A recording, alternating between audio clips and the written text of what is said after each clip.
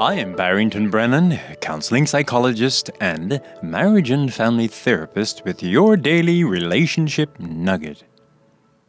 Today I continue with reading excerpts from the book Boundaries in Dating by Dr. Cloud and Dr. Townsend. These are great clinical psychologists and marriage and family therapists who have written this wonderful book called Boundaries in Dating. I'm going to read excerpts from Chapter 4, entitled, Dating Won't Cure a Lonely Heart. Listen. Just call him and tell him that it's over, I said to Marcia, that's Dr. Cloud.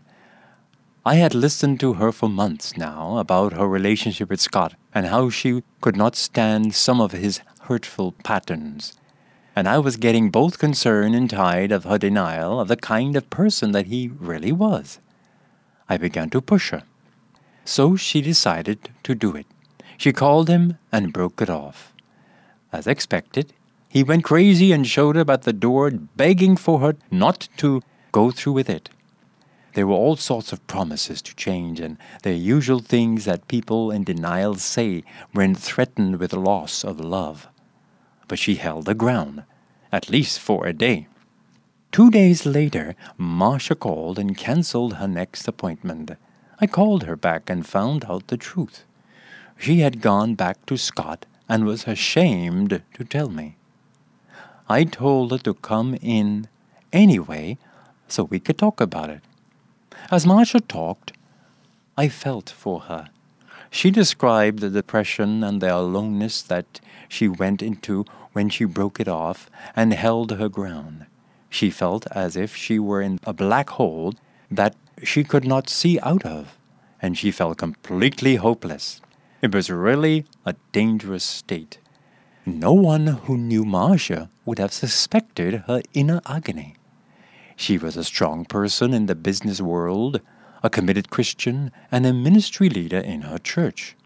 Everyone loved her, and no one would have thought that she would put up with someone like Scott, or that she would be so devastated by breaking up with such a jerk. But the breakup had left her so sad that she could barely function. As we worked on her feelings, we found that there was a very deep part of her that felt very much alone and unloved. And breaking up with Scott was bringing out a deep aloneness that normally she did not experience. And as we began to look at her history, she avoided experiencing the internal aloneness by dating men. Each time she would end one relationship, there would be another one, even though they would not be men that she would want to be with on a long-term basis. She just could not stand to be alone. And so, her fear of being alone kept her from having boundaries with bad relationships. She would rather give in to a bad relationship than have no relationship at all. This is a key point about boundaries in dating.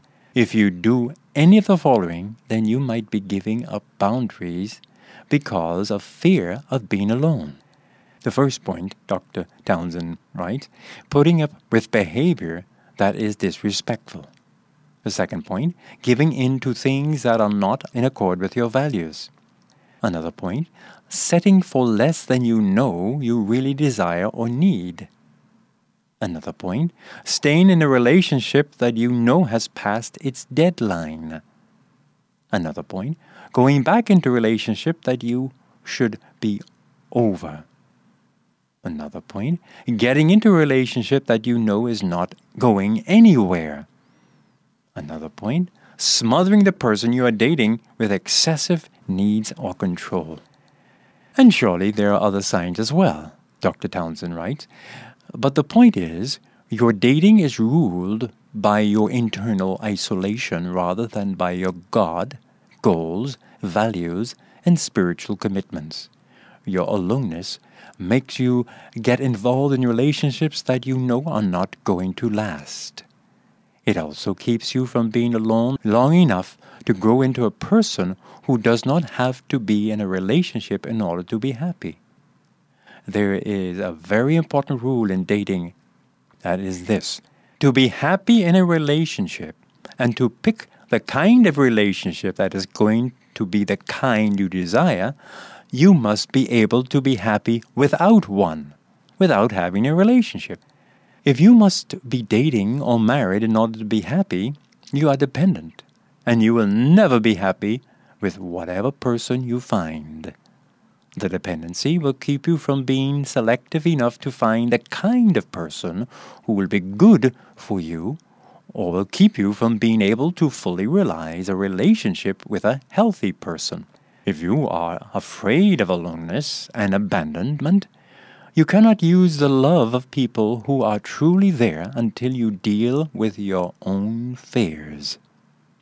So, aloneness must be cured first, and this is a good boundary for dating. Here is the boundary. In order to cure your fear of being alone, you need to put a boundary around your wish for a relationship. Cure that fear first, and then find a relationship.